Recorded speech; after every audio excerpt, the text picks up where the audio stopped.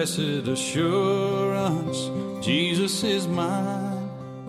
Oh, what a foretaste of glory divine. I'm excited. It's been about a month since we've been in the first book of 1 Timothy, getting back to that series, and because it makes perfect sense, we're going to be in 1 Timothy, so I need you to turn your Bibles to Genesis. And to Genesis chapter 1, you'll see this in just a minute. I have a friend, and with this friend, he came to know Jesus when he was 17. And as he came to know Jesus, he went to a church. He said it was probably a church similar to ours, and had a great youth group. And it was his first outing with his youth small group, and they were going to go down to the beach. And he was from California. They were going down to the beach, and he's riding shotgun, youth leaders in the front seat. And as they're driving down the road, this other car comes and cuts them off. And he looks at the driver's busy driving, so my friend rolls the window down and waves at the other driver. And the driver of the car is horrified because he waved with one finger. And to make matters worse, the other car that cut them off was the head of the deacon board at this little church that they go to. And so the youth leader looks at him. He says, "What in the world are you doing?" And my friend's like, "What do you mean? What am I doing?" He cut us off. He needs to have his driving rated, and I gave him a rating of 1 between 1 and 10. That was what he basically did. And the youth leader goes, "You can't do that." And he goes, "Why not? Christians don't do that." And he goes, "Yes, they do."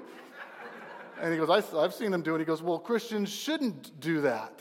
And then he pulled him over, and they pulled the car over, and he kind of walked my friend through. Now that he is in this new faith, there's a way to think, the way to act, the way to behave that is in line with Christ-like patterns, not cultural patterns. And so he kind of began to open up his eyes that decisions that he makes need to be decisions based on what the Bible says, based upon what Christ would do, rather than just what he's always done.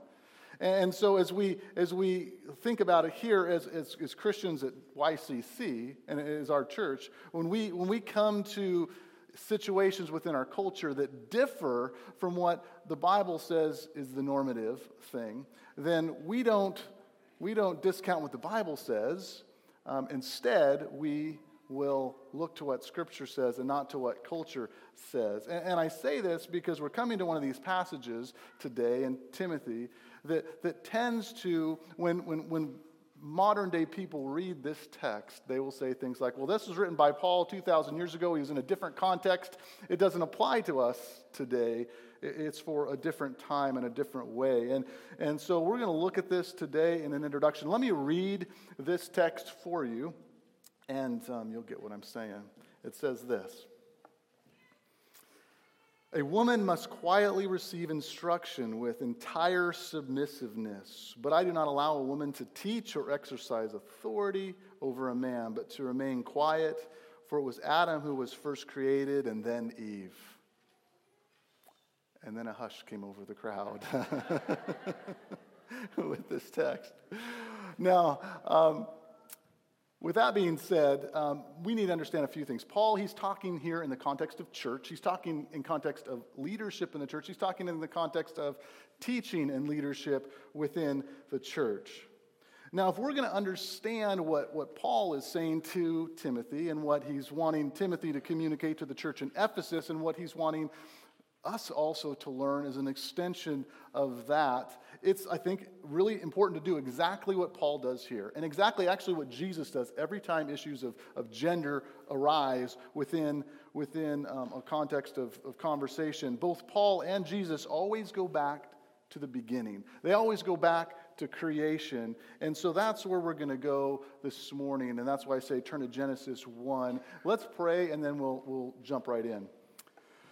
Father, we thank you for every person that you bring here this morning. Father, we recognize this is your church, and this is your word in which I preach, and I would ask, Lord, that you would speak to the hearts of each one of us here this morning. This is a topic, Father, that we struggle with. You don't struggle with, but we do in our culture today. Help us to see with your eyes and your heart, and to begin us thinking as you would think about the value that is found within the way that you've created us.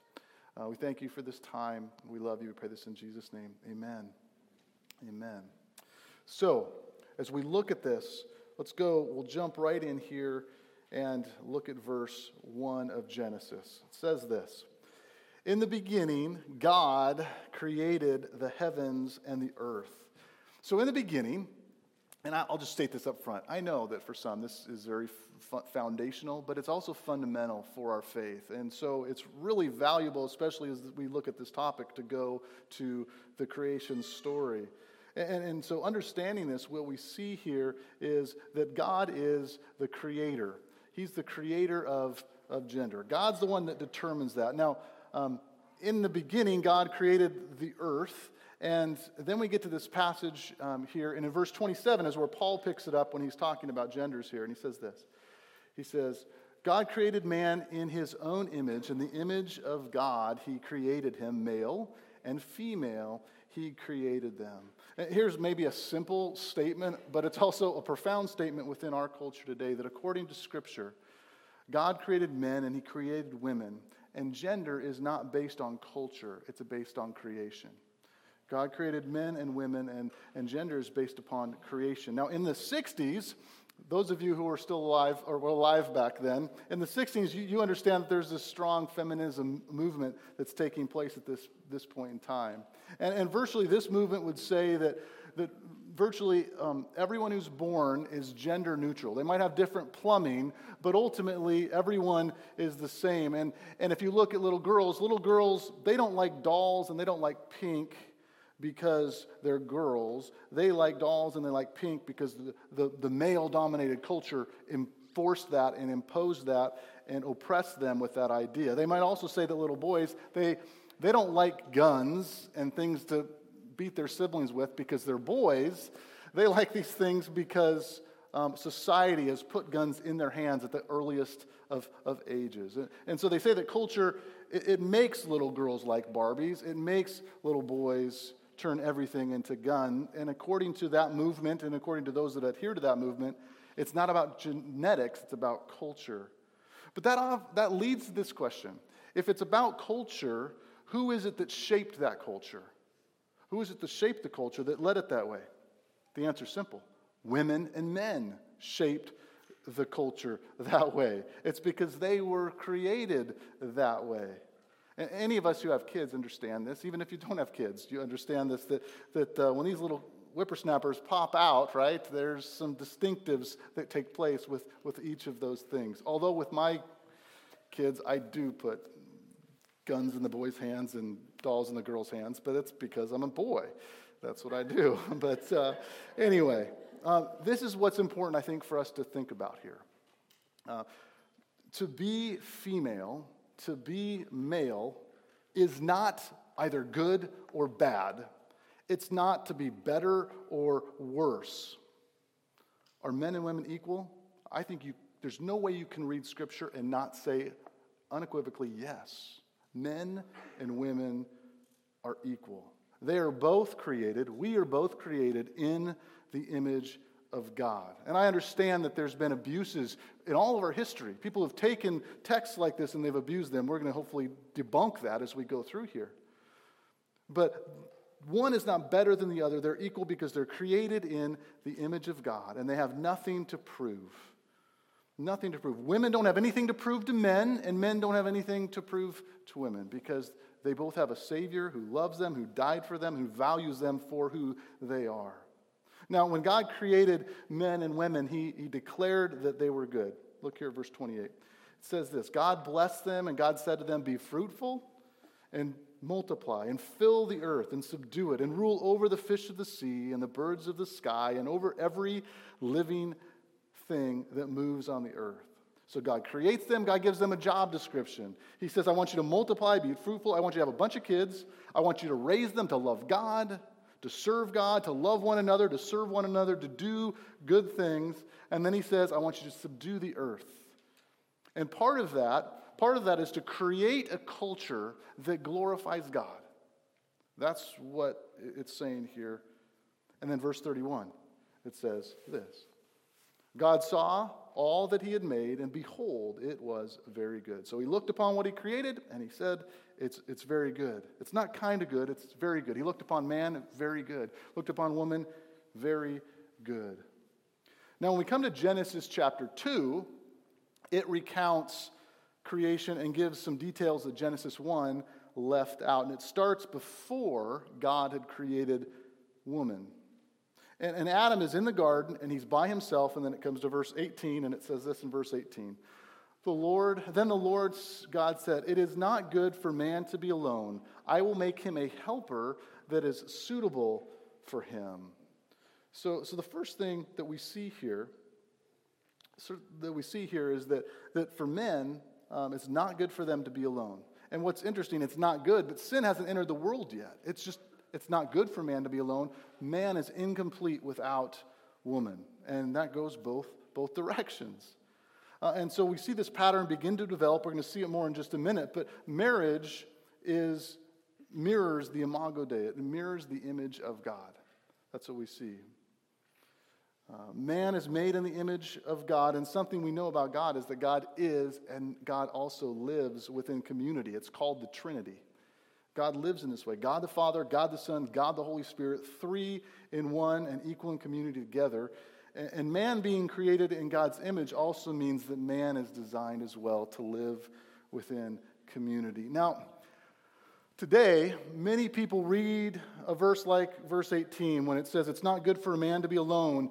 I will make him a helper that's suitable for him, and that will be offensive to them.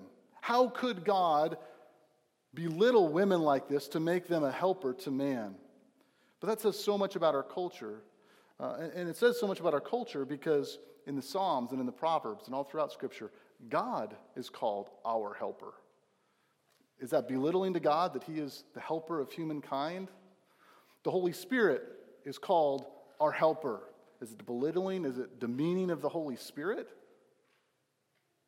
Christ, he came not to be served, but to help. Not to be served, but to serve and give his life a ransom for many. So is it belittling to say that Christ is a helper? Our culture says it's belittling to be a helper. Now jump to verse 34. I don't have the slide up, but verse 24, it says this. It says, for this reason a man shall leave his father, leave his mother, and be joined to his wife, and they shall be one flesh. Now again, in Genesis 2, the man is formed out of the dust of the ground. Man was formed, and out of the dust of the ground, God breathed life into him. And then God took woman out of man. Specifically, literally, this means took it out of the side. Most of your translations will say rib, but took it out of his rib. One commentator said that a woman doesn't belong in front of him. She doesn't belong behind him. She belongs right next to him because they are partners. They're one flesh. Husband and wife are one flesh. Now think about that just for a moment. Noah read it earlier. Paul calls this a mystery. It's a mystery, just like the Trinity is a mystery. 3 in 1, woman and man created in the image of God, 2 in 1. Now verse 25 says this. And the man and his wife were both naked and not ashamed. Not a word that gets much used today in church, naked, but there it is. This is a picture of marriage before sin. This is a picture of marriage when there wasn't the break that came from original sin, where woman, man, where they're intimate, there's no division between them. This is beautiful. There's no shame. There's just oneness. There's beauty. There's acceptance. But then we come to chapter 3. Chapter 3 is the insertion of another character in our story. You know of him, you've heard of him, a guy named Satan. He's created by God. A lot of people think that Satan's always existed. He's not. He was created by God. It was known that he was the most beautiful of all the angels as well as the most wise. But what often comes with people that are beautiful and wise is they have some pride issues, and Satan had pride issues. And he thought he could do a better job than God, and so he rebelled. God kicked him out of heaven, and he took with him a third of all of the angels, and they became demons, and they are still at war for hearts and minds even to this day, still going on. And this is where we pick it up in verse 1 of chapter 3. Now the serpent was more crafty than any of the beasts of the field which the Lord God had made. And he said to the woman, first off, he noticed this. So he said to the woman, why did he go to the woman? We don't know that. There's lots of debate. Why did Satan go to the woman and not to the man? But here he goes to Eve. He doesn't go to Adam, but he goes to her. And then he says, did God actually say this? Did he actually say not to eat of any tree in the garden? So he goes to Eve. He doesn't go to Adam. Adam was created first, but he goes to Eve. And why does he do this? Well, a lot of reasons why, but he's cunning. He's crafty. Now, what's interesting here is God had said that they could eat of any tree of the garden but one tree, the tree of good and evil. And then Satan comes along and he says, did he actually say that you can't eat of any tree in the garden? Did God say that? No, he didn't say that. Why did he say that? He said it because he's cunning, he's deceptive, and he does what he always does. He adds a little bit, he takes a little bit away, he twists a little bit. It's just what he did with Jesus in Matthew chapter 4 during the temptation where he twisted the words of God. He adds a little bit, he takes a little bit away, and he gets people to question God's word, he gets people to question God's ways. This is how we get cults, this is how we get heresies, this is how we get a bunch of wackos, and this is how we get the situation that was being faced in Ephesus, the church in which Paul was writing Timothy, to say, root out the false doctrine. This is false doctrine that came from the twisting that Satan brings so often. So, now, verse 2. Verse 2 says this. The woman said to the serpent, may I eat from the fruit? The woman said to the serpent, we may eat from the fruit of the tree of the garden, but from the fruit of the tree which is in the middle of the garden, God has said. Now, hold on just for a second. Notice what she does here. She's kind of setting Satan straight a little bit. She says, no, that's not what God said. He said we could eat of any but one. But then look at what she says. Then she says, you shall not eat from it or touch it, or you will surely die. This is where it gets weird because God didn't say that they couldn't touch it. He didn't say that. So it leaves us with the question, like, where does Eve get this? Why is she saying this? Maybe it was because Adam was a bad Bible teacher. Like, that could be it, because you remember from chapter 2, God told Adam what the instructions were, and then he had to pass it on. So maybe Adam was just a bad Bible teacher, or maybe Eve was a bad Bible student. We don't know. There's scholars that argue about all the time. But then it goes on to verse 4, and the serpent says, surely you won't die. He calls God here a liar. What's his point? For God knows that, he says, God knows when you eat of it, you shall surely not die. For God knows that in the day you eat from it, your eyes are going to be opened, and you will be like God, knowing good and knowing evil. So what's Satan's point here? What's he getting at? What's he driving at as he's talking here with Eve? And this is it. Satan's message to Eve is, your husband and God, they're holding you back. They're holding you back. Back to the 60s feminism movement for just a minute. That's nothing new. That goes all the way back to the Garden of Eden, at the beginning of time. He's saying, Eve, you can be like God. Satan ought to know that this doesn't work because he tried it and got kicked out. But he goes after Eve anyway. Eve, you can be liberated from God. You can be liberated from God's word. You can be liberated from your husband's word, your husband's authority. God has a will, but you have a will too, Eve. God has his opinions, but Eve, you should have your opinions as well. God and your husband, they're holding you back. They're holding you down. Verse 6. So when the woman saw that the tree was good for food, and that it was a delight to the eyes, and that the tree was desirable to make one wise, she took from its fruit and ate, and she gave also to her husband who was with her, and he ate as well. There's the old saying, when Adam was away, Eve went astray. But that's not true. Adam is there the whole time. We don't know what he's doing. Could be watching ESPN. We have no idea. we do know what he's not doing. He's not leading. He's not protecting. He's not running interference here. He's not defending against Satan. But be fair, Eve isn't asking for help here, but he's also not offering any help. Now, for many Christian wives today, this is kind of their story. I hear this, unfortunately, too often. They'll say things like, my husband, he's spiritually distracted, he's spiritually weak, he won't lead, he won't pray, he's a coward, he won't correct, he won't stand up, he doesn't handle the Bible well. So for many women, they're saying, Satan's attacking my home, he's attacking my kids, he's attacking my marriage, and somebody's got to stand up, somebody's got to do something, somebody's got to fill this leadership void, and my husband's not doing it. So many well-meaning women stand up in their homes, stand up in their churches, because men won't. Men won't stand up and lead and teach. They won't sacrifice. So women say something, something's got to give. But then notice what happens in verse 7. Verse 7 says this. The eyes of both of them were opened, and they knew that they were naked, and they sewed fig leaves together and made themselves loin coverings. Now, sadly, there's distance. There's distance, there's mistrust, there's division. They've got their fig leaves going on. And nowadays, I know the same is true. There's lots of fig leaves.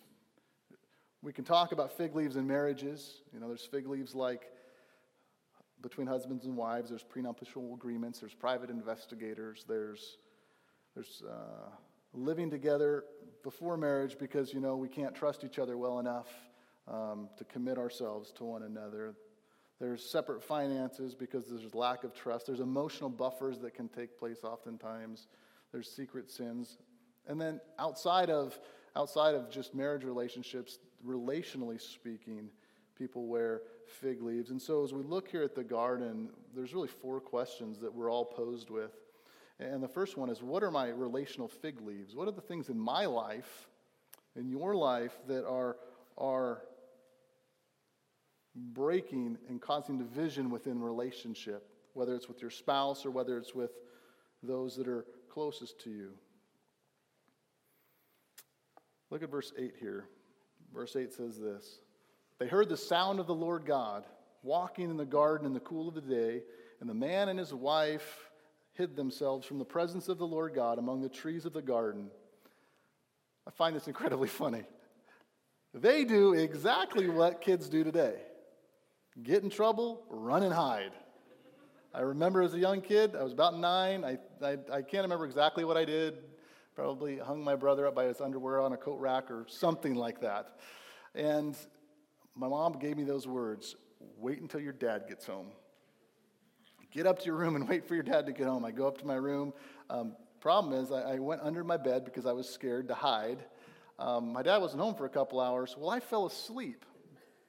Dad comes home. They're looking for me so I can get my instruction. And they can't find me, so they panic. They start to call the neighbors. I wake up hours later, come walking downstairs. Our living room is full of all the neighborhoods. They're planning a search party to come find me wherever I am. And then I really got in trouble after that. But isn't that funny? That's what they're doing here, and I find that we do the same thing today, even as adults. We have sophisticated ways of hiding from conviction. When we do something wrong, when we grow up, it's not like we really learn how to repent of our sin. We just seem to find ways to hide. Some people hide from conviction through their theology. They read or hear something they don't like, or they find ways to outthink themselves, or they find loopholes. In our culture, a lot of times today, our culture teaches us to project all of our problems on other people, and so we, instead of dealing with our own stuff, we hide it by projecting it on other people. As if such and such happened, if this didn't happen to me when I was younger, I wouldn't be like this today. And we have different ways of hiding behind those convictions rather than owning it and repenting it. We put it on other people. We maybe even avoid certain friends or certain conversations because we know that if we have certain conversations with certain friends or there's certain people in our lives that they really won't let us get away with, living on the surface. I don't know if you have people in your life like this where they just they go deep right away because they realize there's not enough time in life to spend talking about, the stuff we talk about that means very little most of the time, and so we can tend to avoid people like that, avoid that kind of thing. And I think this is good. Steve came up and said growth groups. Growth groups are starting up again this week. I think for all of us in growth groups, there's, I can't remember, almost 90 people, 87 people in our church in growth groups. And I think that should be an ethic within each of our groups, is that we don't let each other just talk on the surface and stay on the surface, but we really deal with the things that are beneath the surface. We don't let each other hide. It's probably not a good way to increase attendance in growth groups, but hey, I'll say it anyway. We just don't like to deal with conviction. We do what Adam and Eve did. We hide from that. We hide from conviction. There's a pattern here, and it begins to emerge. It begins to emerge here. This pattern has existed all the way back to Genesis chapter 3. When people sin, they don't go looking for God. They look for a way to escape. So the pattern is that we don't go looking for God. The pattern is this: God made us. God loves us. God established a relationship with us. Then we sinned, and we walked away from Him. We don't go back towards Him. It's not our pattern. It's not our nature. So God, what does He do? God comes after us. That's what God does. He makes a way for us to come back to Him. That's what He does. That's what Christ is all about. Verse 9, it says, "But the Lord God called the man and said to him, 'Where are you?'"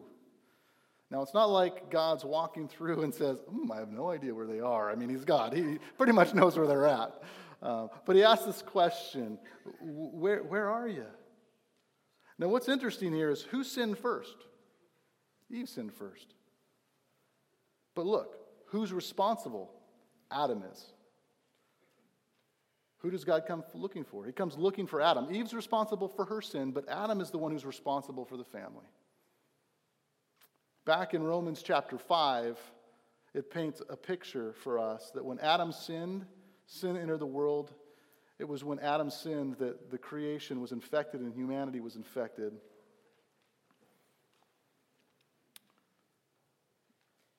And so back now to our story. God's walking through the garden, and even though Eve sinned, first God is asking for Adam, and He's saying, "Hey, where are you?"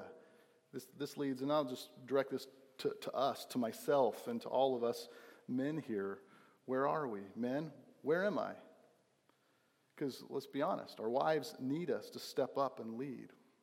God asked the question, where are you? Your kids need you to intervene.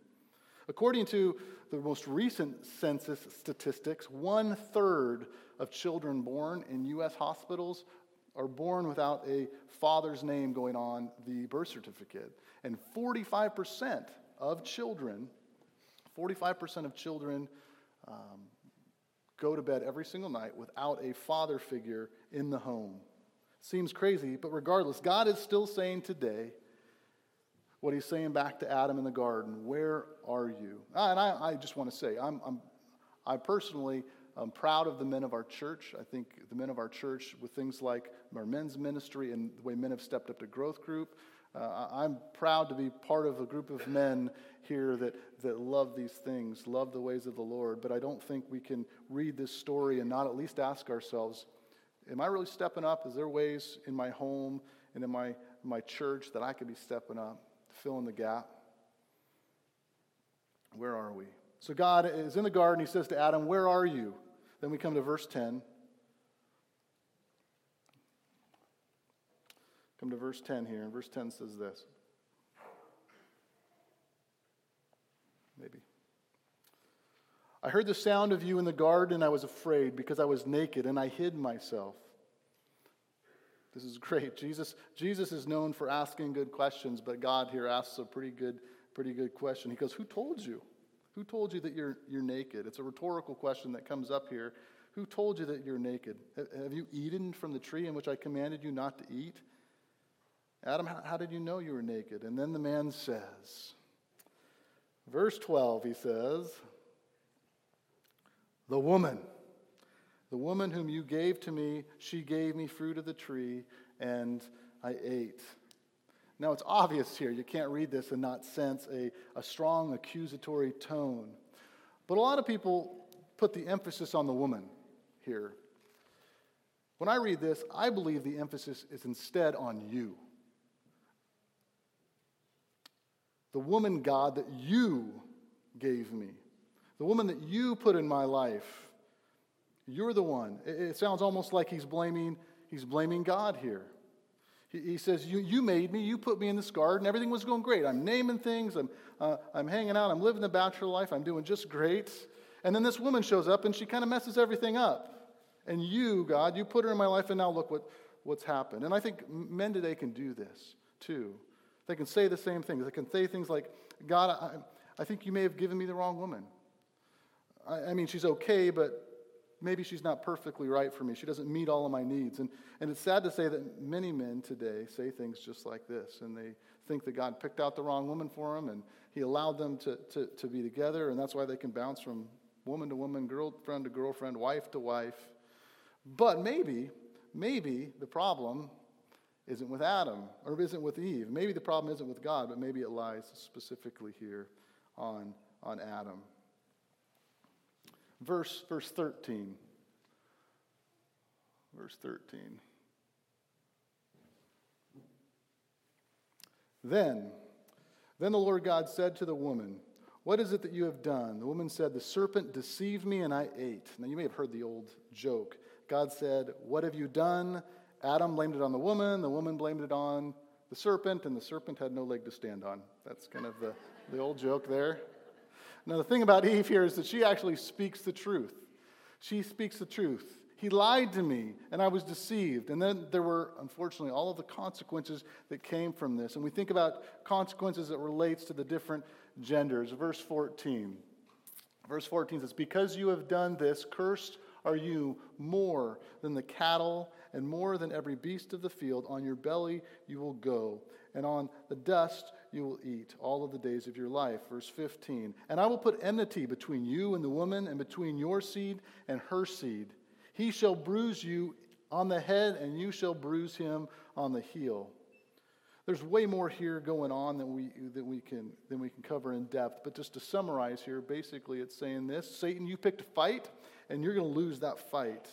Here's a foreshadowing of Christ again. Adam lost the first battle, but God's going to win. He's going to win the war through Christ. And although Satan will inflict a bruise upon him, Christ will inflict a mortal wound on Satan. What he's saying here is that it talks about a bruise on the head versus a bruise on the heel. That's basically, one is a flesh wound, but the other one is a death blow. Verse 16 now says this: To the woman he said, "I will greatly multiply your pain in childbirth. In pain you will bring forth children." Oh boy.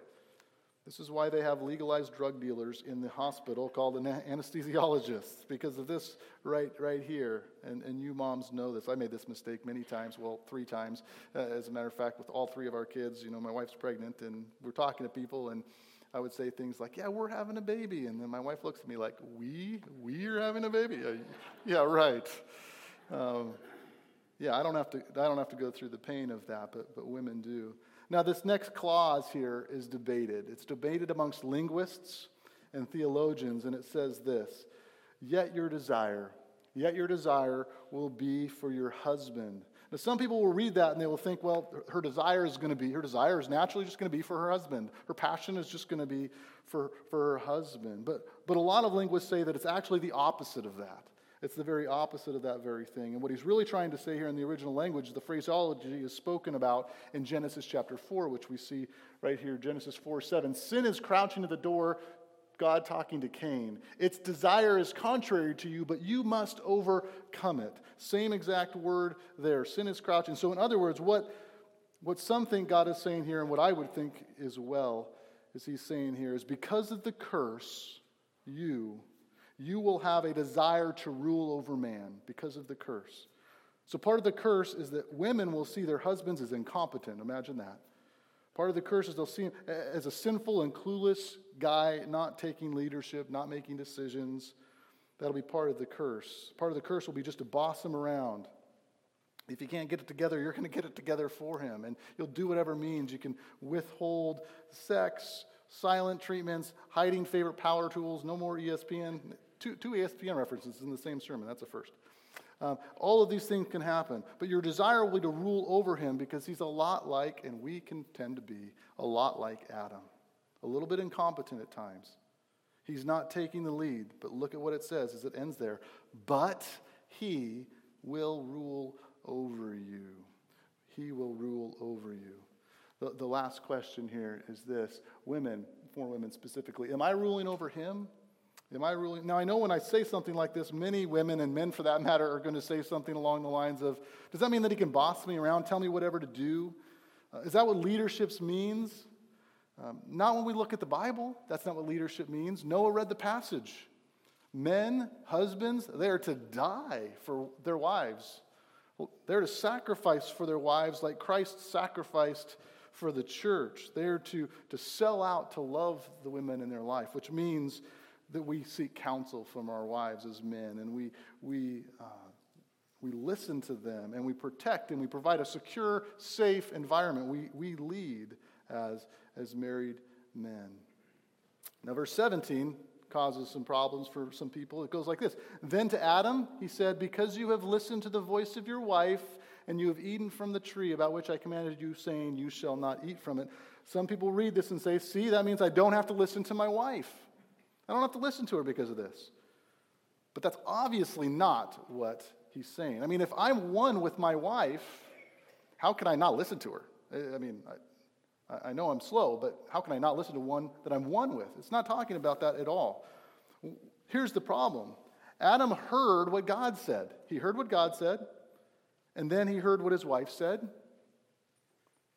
and then he listened to her and he didn't listen to God. That was where the problem was. It was who he listened to. He's saying here that you should always listen to God. Everyone, anyone, but listen to God, but except for anybody else. Next verse here. Cursed is the ground because of you. In toil you will eat of it in all the days of your life. Both thorns and thistles it shall grow for you, and you will eat the plants of the field. By the sweat of your face you will eat bread till you return to the ground, because from it you were naked. For you are dust, and to dust you shall return. So he's basically saying to Adam here, you're going to get a job, and your job is going to stink. Plainly put, every man has a crummy job. Every man has a crummy job. It's funny, as a youth pastor for 9 years, that means I got to see 9 classes of guys in our group that got done, graduated, and either went into a trade, hopefully, or went to college and prepared for something. And almost to a T, all of them thought that this is going to be just great. It's going to be, like Google. There's going to be heated toilet seats, and there's going to be like fridge full of adult beverages, and there's going to be video games, and there's all of these things. There's going to be all of this stuff, and then they get into the real world and realize that's not the real world. And before long, they're disenchanted with their job, and they're ready to move on. The grass is always greener on the other side. The reality is that even as great of a job as someone may get, at some point, that job is going to turn into work. It's just going to happen. It's the way of it. It's part of the curse. It's part of the curse. But this is what one commentator said. One commentator said, God wants Adam to feel how frustrating it is to have things under his dominion disobey him and complicate his life. And that's about right. But here's the deal. In the end, this work builds into man humility. This work builds into man a dependency upon God, and it prepares and cultivates his heart to lead his family, to have a heart for the gospel, to want to serve God and other people. Verse 20. Now the man called his wife Eve because she was the mother of all the living. The Lord God made garments of skin for Adam and his wife and clothed them. Now, God didn't just whip out a leather suit here from nothing. It's thought, and most believe, that God went into the garden and sacrificed living animals to clothe them in leather. And so here we would have really the first blood shed for sin. We see that here. animals, their lives are taken, and there's fashioned of skin as a covering. Verse 22 says this, "Then the Lord God said, Behold, the man has become like one of us, knowing good and evil, and now he might stretch out his hand and take also from the tree of life and eat and live together. Therefore the Lord God sent him out from the Garden of Eden to cultivate the ground from which he was taken. So he drove the man out." So God here kicks him out of the garden. He kicks him out of the garden into the wild world, because if they had eaten of the tree of life, they would have remained in that physical state forever in sin-infected bodies. But God wants to redeem them. He wants to redeem us. He wants to give us new bodies. He wants to give us a new earth. He wants to give us a new heaven. We talked about that already. And this is why Jesus came. Jesus came as the second Adam. He came to undo what Adam did at the beginning. So now, next week we're going to jump into 1 Timothy. And 1 Timothy 2, verses 11 through 15 specifically. And that specifically talks about how Jesus came to change a lot of things. He changed a lot of things. Almost no one had more of a radical and revolutionary impact on women's rights, if you were to say, than Jesus in his day. As a rabbi, he changed a lot of things, a lot of the way that people looked at women. And he still continues to do that even to this day. But Jesus understood. Jesus understood that male and femaleness is rooted in creation. It's not rooted in culture. It's not rooted in what our culture says it is. And so every time he talks about it, he goes back to creation. So next week we're going to look at those practical implications of this. That's actually where it'll really get exciting, if this wasn't exciting enough today. But we'll go on. We'll go on next week and enjoy. For those of you that are starting growth groups this week, you'll notice in your bulletins, you have the questions on the back, and you don't feel like you need to exhaust this topic this week, because you're going to get an opportunity to do a little more in-depth study next week as well. So it's a big topic, and we want to make sure to cover it appropriately. So I'd invite the worship team to come up. As we close in prayer and a song, would you please stand with me? Father, we thank you for the way that you created us perfectly. Father, forgive us for the times in which we allow the ways of culture to infect our thinking, our speaking, our behavior. We confess that to you. Father, we commit ourselves to being students of your word, driven by biblical truth and not cultural truth. Help us, though, in the midst of this, to love our culture radically, to love our culture with abandonment, to love those around us. Lord, we all have people in our lives that couldn't disagree more with this way of design. In that, Lord, help us to know how to love them well, in perfect humility, balancing both grace and truth. We need that, Lord, more than anything. We love you. We pray this all in Jesus' name. Amen.